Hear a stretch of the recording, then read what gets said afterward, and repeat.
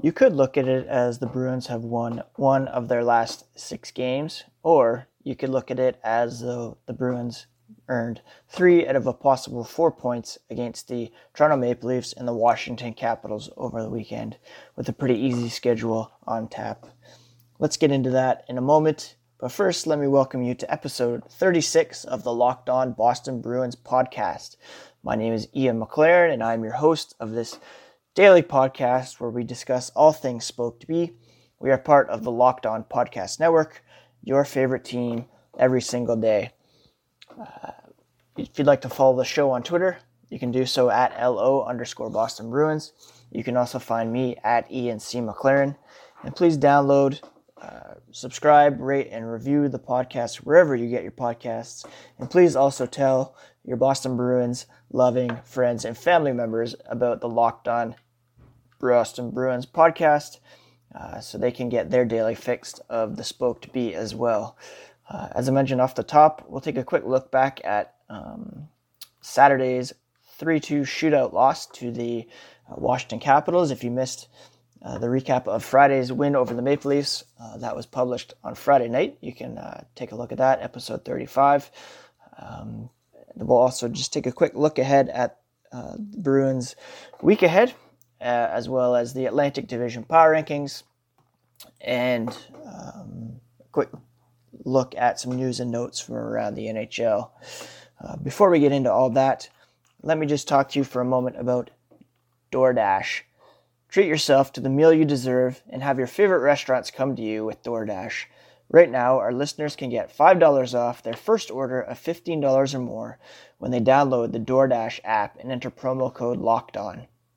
If you can't visit DoorDash right now, you can find this and all other offers from Locked On sponsors at lockedonpodcasts.com/offers. So back to Saturday's loss to the Washington Capitals. It was a game I felt the Bruins were lucky to get a point out of. To be honest, they were outshot in this one. Yaroslav Halak made 42 saves. Charlie Coyle and David Pastrnak scored the goals for the Bruins, who did have a 2-1 lead heading into the final minute of the game, but a failed clear with Washington having pulled Braden Holtby, extra attacker on the ice. TJ Oshie was able to score with 58 seconds left on the clock, sending the game to overtime, where nothing was decided. It was a pretty entertaining 3-on-3 overtime. Nothing was decided there, and then the Bruins fell in the shootout after they were unable to score more than once in the shootout. Just looking at hockeystats.ca, where I like to look after games to get a sense of the possession charts. The Bruins had 45 shot attempts in all situations. The Capitals had 66, so that's a pretty decisive 59% to 41% difference. If we look at just 5-on-5 play, the difference was 47 to 31, so even 60-40 split there. So the Capitals clearly dominated possession in this game. The Bruins did have a chance to escape with the outright regulation victory, which would have been impressive considering all the injuries that they had. But the Caps ultimately came out on top, and the Bruins were able to steal the 1 point, but the 2 points would have been nice, which is something Charlie Coyle reiterated after the game. He said, you want 2 points, you take all the points you can get, but we want to be able to shut the door there when you have the lead like that late in the game. Especially for Halak, he played so well. You want to end things on a good note for him. He kept us in the game. And Halak definitely was a story on this night. Charlie McAvoy, he said he was the best player on the ice, deserved better, made some highlight reel saves, and kept us in the game and gave us a chance. I really wish we could have won that for him. Speaking of Charlie McAvoy, I thought that this was probably his one of his strongest games of the season. I won't say definitively, but he played exceptional hockey, in my opinion. He had 2 assists. He was throwing the body around. He had a very impressive back check to thwart an opportunity from Alex Ovechkin. I believe that was in the third period. He, let's just look at his complete stat line. He played a team high 23 minutes and 23 seconds. The 2 assists. He didn't have a shot on goal, which you'd like to see more of, but he did have the 2 hits. 2 hits, 2 giveaways, 2 takeaways. Just an impressive performance from him. I think we'd like to see more offense, more shot attempts from him, but all around a very strong game for Charlie McAvoy, who I think still has the opportunity to take his game to another level. But a really encouraging game from him. I mentioned the shootout woes. The Bruins are now 0-4 in shootouts. 3 losses in the shootout in their last 4 games. Coyle scored to give them a lead, but they weren't able to get more than 1. The Capitals got 2, hence they were winners. He has Boston's 2 shootout goals on the season. They're now 2 for 16 as a team. Pasternak, after the game, he said, definitely hasn't been our strength. We weren't able to pull the win out. It sucks. Don't know. Shootouts are usually 50-50, but it's probably 20-80 right now for us, which is, unfortunate for the Bruins, obviously. Just going back to McAvoy, I mentioned how he played really well. Bruce Cassidy singled him out as a player that he liked on the night. Cassidy said he was terrific. Level of competition tends to bring out the best in Charlie. We certainly saw that last night. We needed it against a heavier group. He took the challenge head on, played a lot of minutes. I thought he was excellent. Up the ice at the right time, defending at the right time, not being vulnerable to a serious counterattack from a team that can finish. Wasn't putting himself in bad spots. As much as he was involved in the game, there wasn't much risk. So that's a sign that he's growing as a player, which is a really high praise for McAvoy. And again, he's still a young defenseman in this league, and I believe his best, we haven't seen nearly his best. So hopefully that's a sign of things to come for this season. The rest of the season. Patrice Bergeron was a surprise scratch with a lower body injury that he aggravated Friday in Toronto. Cassidy kind of, for those of us up here in Ontario, we're familiar with load management with Kawhi Leonard and the Toronto Raptors last year. They didn't want it to linger, so they didn't want him to play on the second of a back-to-back. We want to be careful. We don't know, missing 4 or 5 games or something. Paul Carey was recalled in his absence, and he suited up for his 100th game. Bergeron joined Jake DeBrusk, Torrey Krug, Brett Ritchie, and John Moore. They all skated on Saturday morning, but were not able to play. And then David Backes, Kevin Miller, Carson Kuhlman, Zach Senyshyn all remained off the ice. On Sunday, Paul Carey and Urho Vakanainen, as well as who else was sent back? Somebody else was sent back. So it's kind of a good sign that some players might be on track to play Tuesday against the New Jersey Devils. But it may also just be a paper move for salary cap purposes. And we'll get a better sense of that, Monday and Tuesday as to if anyone's recalled and what the lineup may look like for Tuesday's game. Trent Frederic, he was the other guy who was sent down. So those Carey, Vakanainen, and Frederic were all sent down on Sunday. So that might pave the way for hopefully perhaps Krug, Bergeron, and maybe Ritchie to play on Tuesday. But if somebody is brought back up in between then that will obviously mean somebody can't go. So that was Saturday's game against the Washington Capitals. Not the result that we wanted to see. They could have had the game. As we mentioned, they dropped the tying goal with less than a minute left. Shootout struggles continue to be a problem. They have lost now. They lost to Washington. They lost to Florida on November 12th, and they lost to Philadelphia on the 10th, all in a shootout. That's 3 straight shootout losses on home ice. Coming up this week, it's a bit of an easier schedule, knock on wood. They play the New Jersey Devils in New Jersey on Tuesday. Then they're at home to the Buffalo Sabres on Thursday. The Sabres have cooled off a bit after their hot start. And although they won on Saturday against, I can't remember who they're playing, and then they're playing Minnesota at home on Saturday. Minnesota at present is the worst team in the NHL. The Sabres have fallen down to fourth in the Atlantic, which we'll get into in a few minutes with our Atlantic Division Power Rankings. And New Jersey, they are near the bottom of the Eastern Conference with only 18 points through 17 games. So that's the look at the week ahead. The Bruins could easily come out with 3 wins, getting back on track here. Even going 2-1 would be a great step forward for this team. So yeah, that's a look at the week ahead. Coming up here, let's take a look at the Atlantic Division Power Rankings and see where the Bruins stack up against their divisional opposition at this point in the season. All right, it is Monday, which means it's time for the Atlantic Division Power Rankings, where I will rank the Atlantic Division teams from 8 to 1 to see who's on top, who is rising, who's falling. And as has become a trend early on in the season, the 7 and 8 positions are a bit of a coin toss between the Ottawa Senators and the Detroit Red Wings.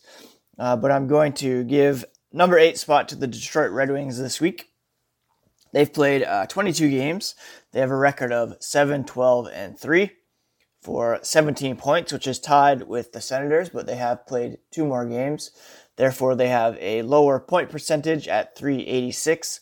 They also have the Red Wings. This is a league low goal differential of -30, which is, just pretty awful at this point in the season.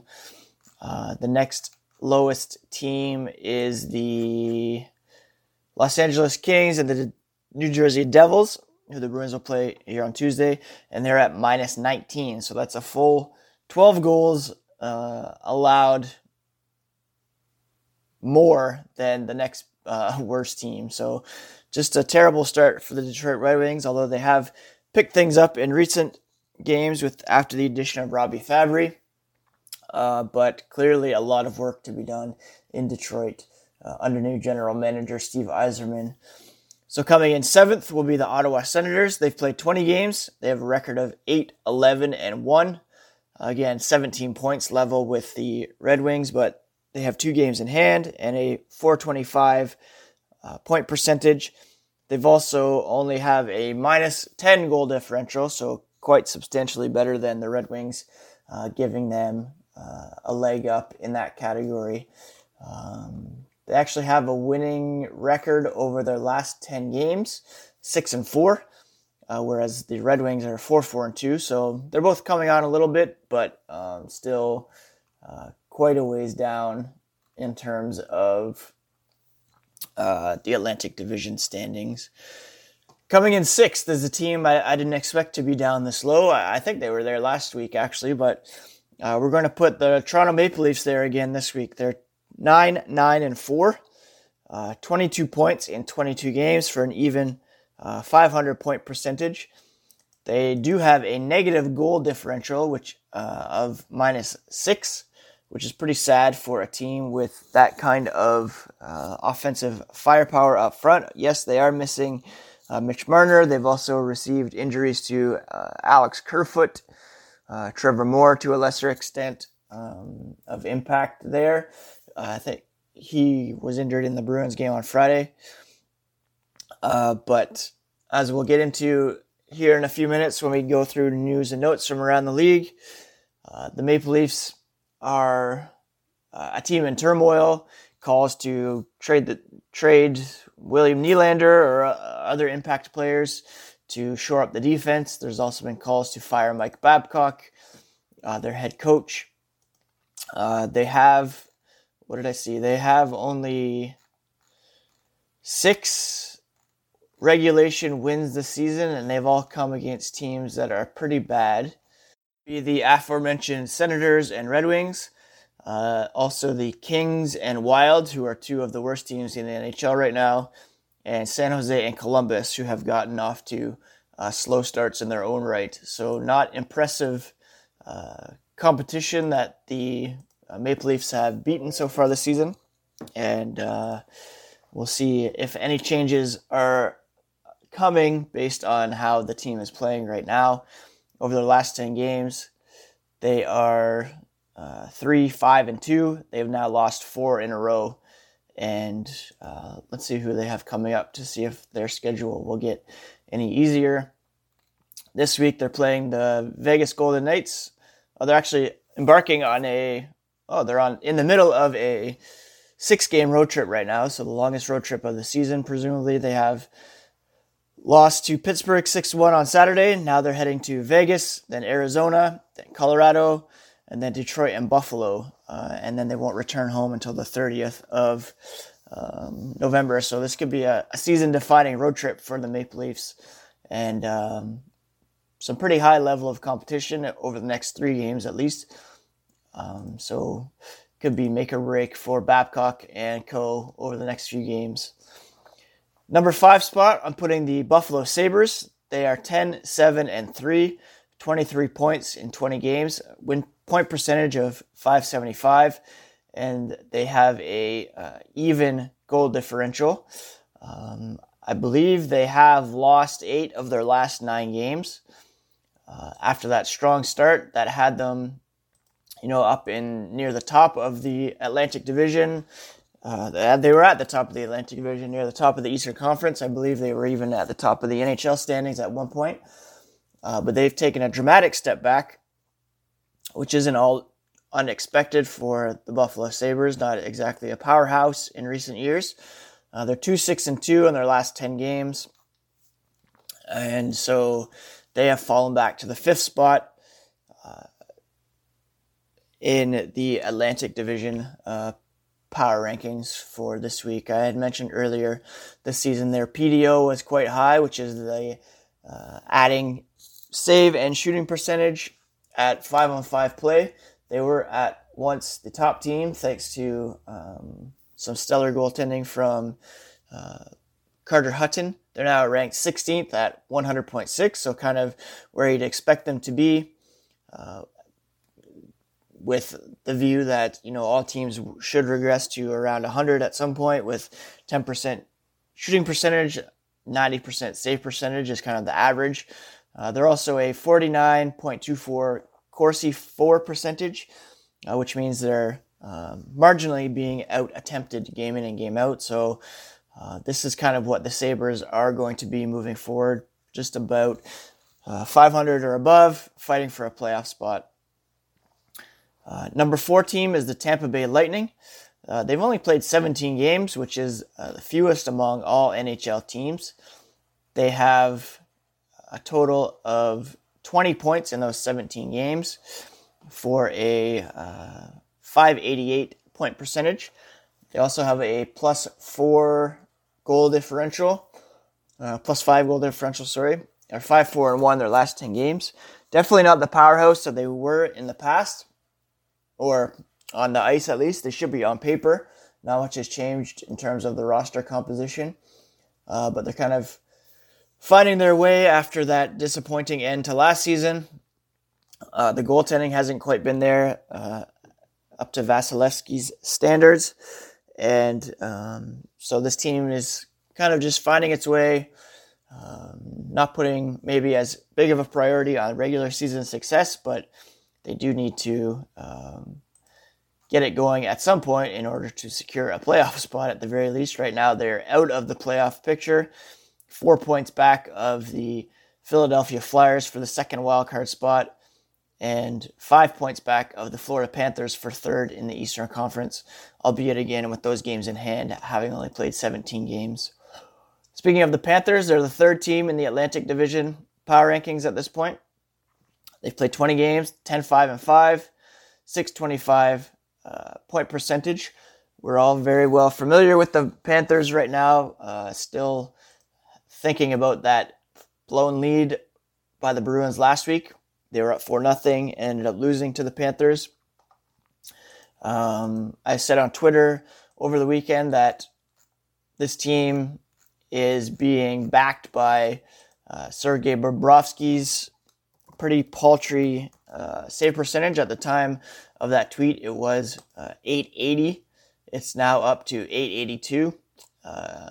So if they even get average goaltending from Bobrovsky over the rest of the season, their playoff positions should be secure, and they could even rise to second in the Atlantic. I feel they're a pretty good team.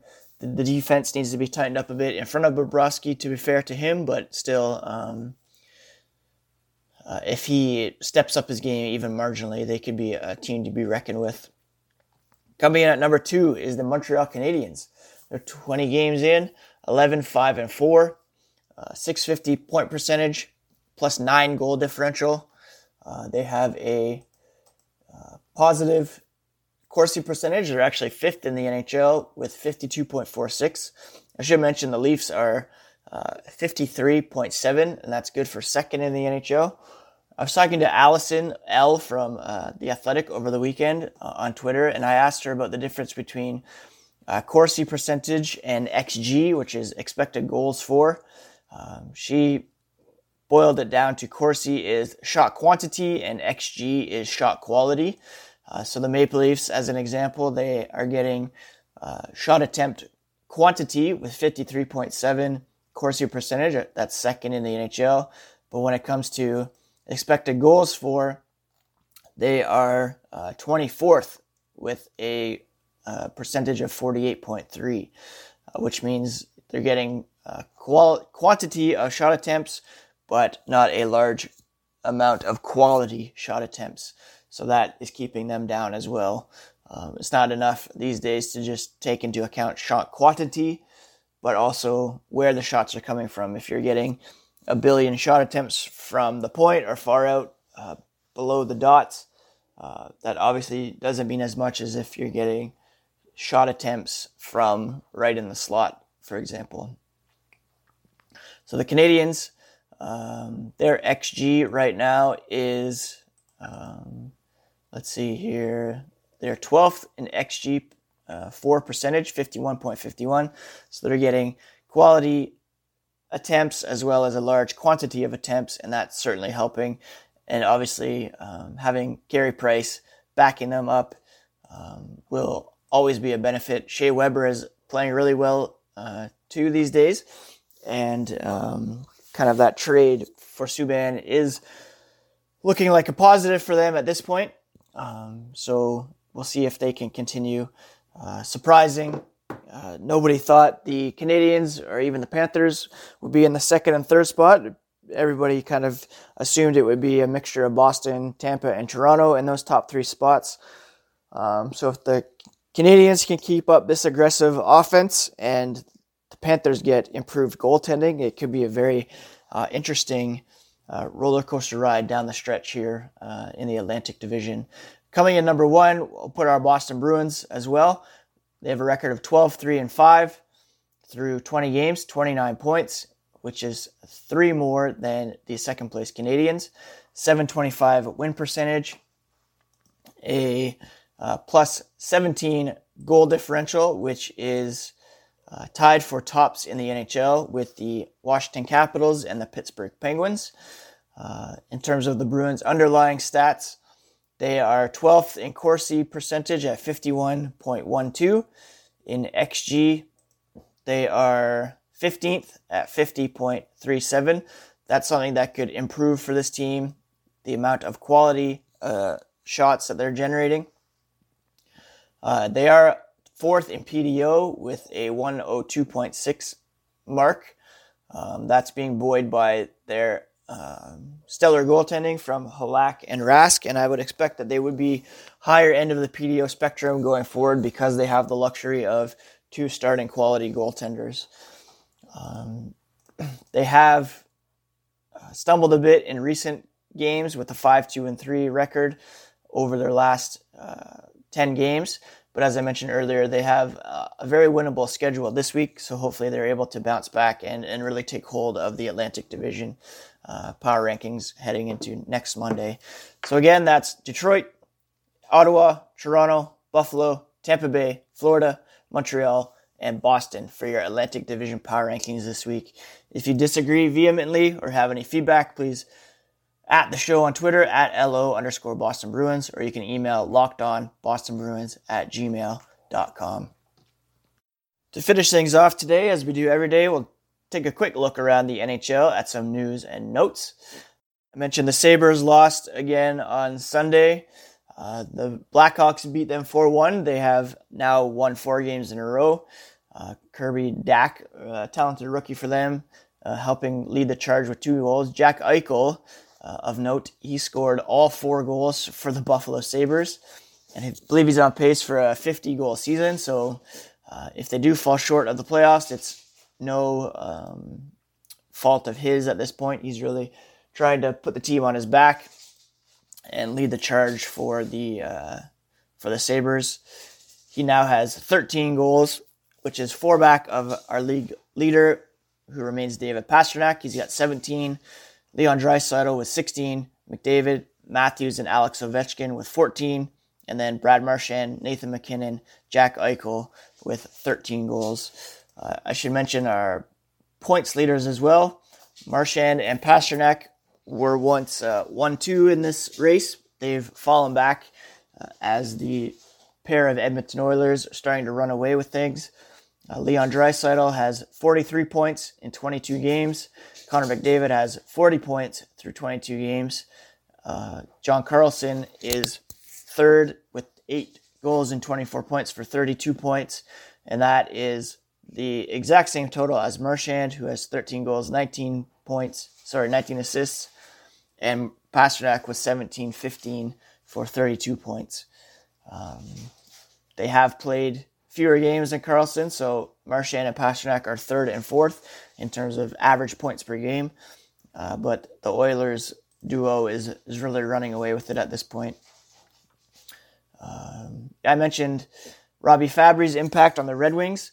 They have recorded 3 wins and 2 overtime shootout losses since he joined the roster, so a pretty impressive 3-0-2 record for the Red Wings. In Fabry's tenure so far, he's had 6 points during that period, so that looks like a pretty solid addition for Steve Yzerman, despite the fact that they remain at the bottom of the Atlantic Division standings. Another note from the Rangers, they demoted center Elias Anderson to Bridgeport. You may remember Anderson as the Swedish center who threw his silver medal into the stands at the World Junior Championship a couple years ago. Speaking of Anderson, however, there was a rumor floating around from Larry Brooks of the New York Post saying that Anderson could be floated in a deal to the Oilers for Jesse Puljujarvi, kind of a swap of troubled prospects. Seems like a logical move, but it sounds like the Rangers still do believe in him and could just be hoping to see a spark from the demotion and perhaps he'll be recalled and play a bit better. The deadline to get Puljujarvi back to the NHL is December 1st, so fast approaching. If he's not signed before then, he's not allowed to play in the NHL this season as an RFA. So we'll see if a trade happens prior to that time. If not, he'll stay over in Finland for the rest of the year. The Maple Leafs, as I mentioned, are speculated to be making a move to spark some things. There was a column in the Toronto Star saying that, this is from Rosie DiMano in the Toronto Star, saying that the team would be better served trading William Nylander than replacing Mike Babcock as head coach. It seems like there definitely needs to be a spark either way. If the team has, it's kind of a tough situation right now because Kyle Dubas had promised William Nylander that he wouldn't be traded when he was signed last year, and that the core players of Matthews, Tavares, Marner, Nylander would remain together. So if he does trade Nylander, that could develop some distrust among the players. There's also rumblings that Babcock isn't very well liked. And so if he's fired, that might do better for kind of the locker room. So we'll see which way they decide to go. If they do decide to fire Babcock, that might give the impression that the players are blameless and that, give the young guys a bit too much power in the room. So it's a bit of a tricky situation for Kyle Dubas at this point. Relatively inexperienced general manager, and it's a big test for him coming up as to how he'll handle this moving forward. So yeah, that's today's show, episode 36 in the books. Thank you for joining the Locked On Boston Bruins podcast today. I am Ian McLaren, part of the Locked On Podcast Network, delivering daily Boston Bruins content to your ear holes. Thank you for listening again today. Please tell your friends about the Locked On Boston Bruins podcast. Download, rate, and review the show wherever you get your podcasts. And we'll be back tomorrow to tee up Tuesday night's game against the New Jersey Devils. Have a good one, friends. Talk to you tomorrow.